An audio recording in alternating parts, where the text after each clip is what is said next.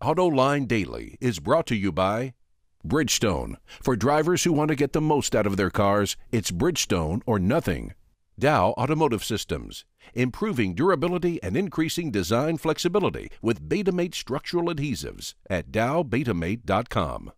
And by Hyundai.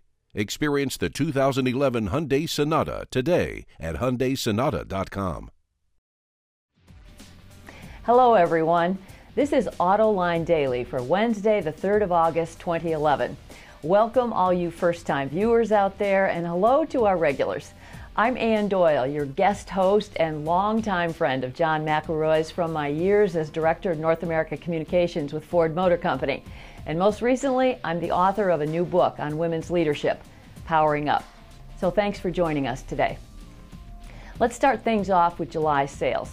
Overall, it was a pretty meh month compared to a year ago when the sales were up almost 5% in July. This year, the gain was less than 1% versus June.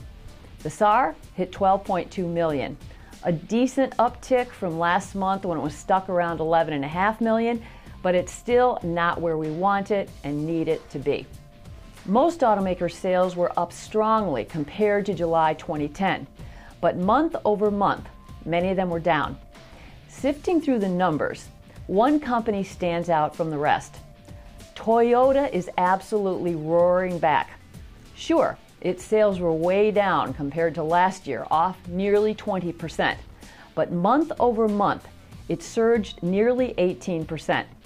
Say, wasn't this the company with severe inventory issues? Where did it get all of these vehicles from? Interestingly, the Camry is once again the best-selling car in America, taking the crown back from the Chevy Cruze, which was right on its heels. Again, we thank Wards for providing these numbers. Here's one reason Toyota did so well last month. According to Bloomberg, the company was one of the few automakers to raise incentives. Overall, automakers cut spending by 9.5%. to an average of just over $2,500 per vehicle. Toyota, on the other hand, raised incentives about 21%, but the company still spent less on average per vehicle than the Detroit automakers, even though they slashed discounts. According to one analyst from J.D. Power and Associates, South America is poised to become the best emerging global market for the auto industry over the next 5 years. The Detroit Free Press reports sales in South America are expected to grow nearly 8% this year to 5.4 million units. Over the next 4 years, sales will increase an average of about 8.5%, reaching about 7.4 million cars by 2015.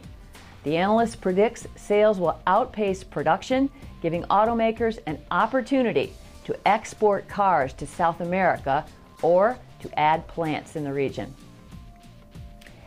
Maserati just introduced the new Gran Turismo convertible sport, also known as the Gran Cabrio Sport outside the U.S.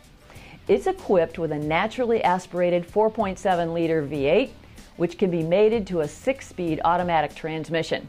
It cranks out 450 horsepower, goes from 0 to 100 kilometers an hour in just 5.2 seconds, and has a top speed of about 177 miles an hour.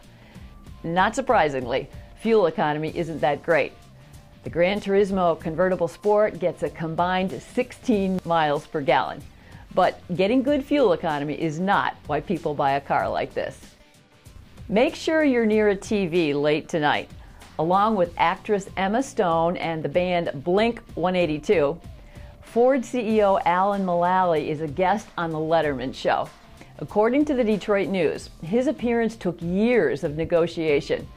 The ever-charming Mulally is expected to talk about electric vehicles and maybe even bag some groceries. Groceries? You heard me right. Apparently, the two men have something in common. They both worked at supermarkets earlier in their lives. Late Night with David Letterman airs on CBS tonight starting at 11:35 p.m. Coming up next, we take a look at what one global automotive supplier is doing to tap the full leadership potential of top women talent. Stick around. What if we always settled for the first thing that came along? Then we'd never have gotten here. Introducing the Sonata Hybrid from Hyundai. Last week, I was privileged to be part of the global kickoff of a cutting-edge initiative by a global commercial truck supplier. I'm talking about Meritor and the launch of its Women's Business Resource Group. 175 Meritor leaders got up early to be part of the launch event held at their Troy headquarters, while another 60 listened in from all over North and South America, Europe, China, and India. The mission? Laid out by Marcia Remsky, Director of Meritor's North America supply chain, is simply this: to advance the company's business strategies by creating a work culture that excels in the recruitment, development, achievement, and retention of talented, aspiring women. Now, we've heard of these initiatives before, but here's why I predict Meritor's approach will give them a competitive edge rather than fizzle as a well-intentioned flash in the pan. First, it has full support at the top. That's CEO Chip McClure in the front row, surrounded by company officers and senior leaders. The board also sees it as a business priority. Directors Victoria Jackson Bridges and Rhonda Brooks both participated in the event and voiced their strong support. And Meritor's men are engaged as mentors, allies, champions, and sponsors. Chris Snodgrass, Vice President of Worldwide Manufacturing and Supply Chain Management for Meritor, is the steering company's champion.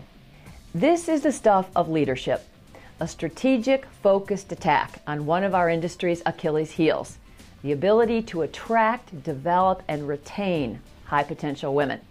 So my congratulations to Meritor for a smart business move, and may your leadership, as board member Victoria Jackson Bridges told the kickoff audience, become a template for the rest of the industry. So remember to mark your calendars for tomorrow night's Autoline After Hours. This week, John McElroy and Peter DiLorenzo will talk to David Snyder, an artist who specializes in painting cars in their natural environment. Of course, the guys will also get into the news of the week and take your questions in the ever-popular Rapid Fire segment.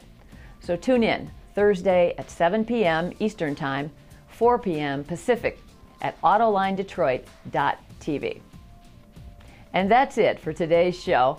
Again, I'm Ann Doyle, author of Powering Up: How America's Women Achievers Become Leaders. Thank you for watching.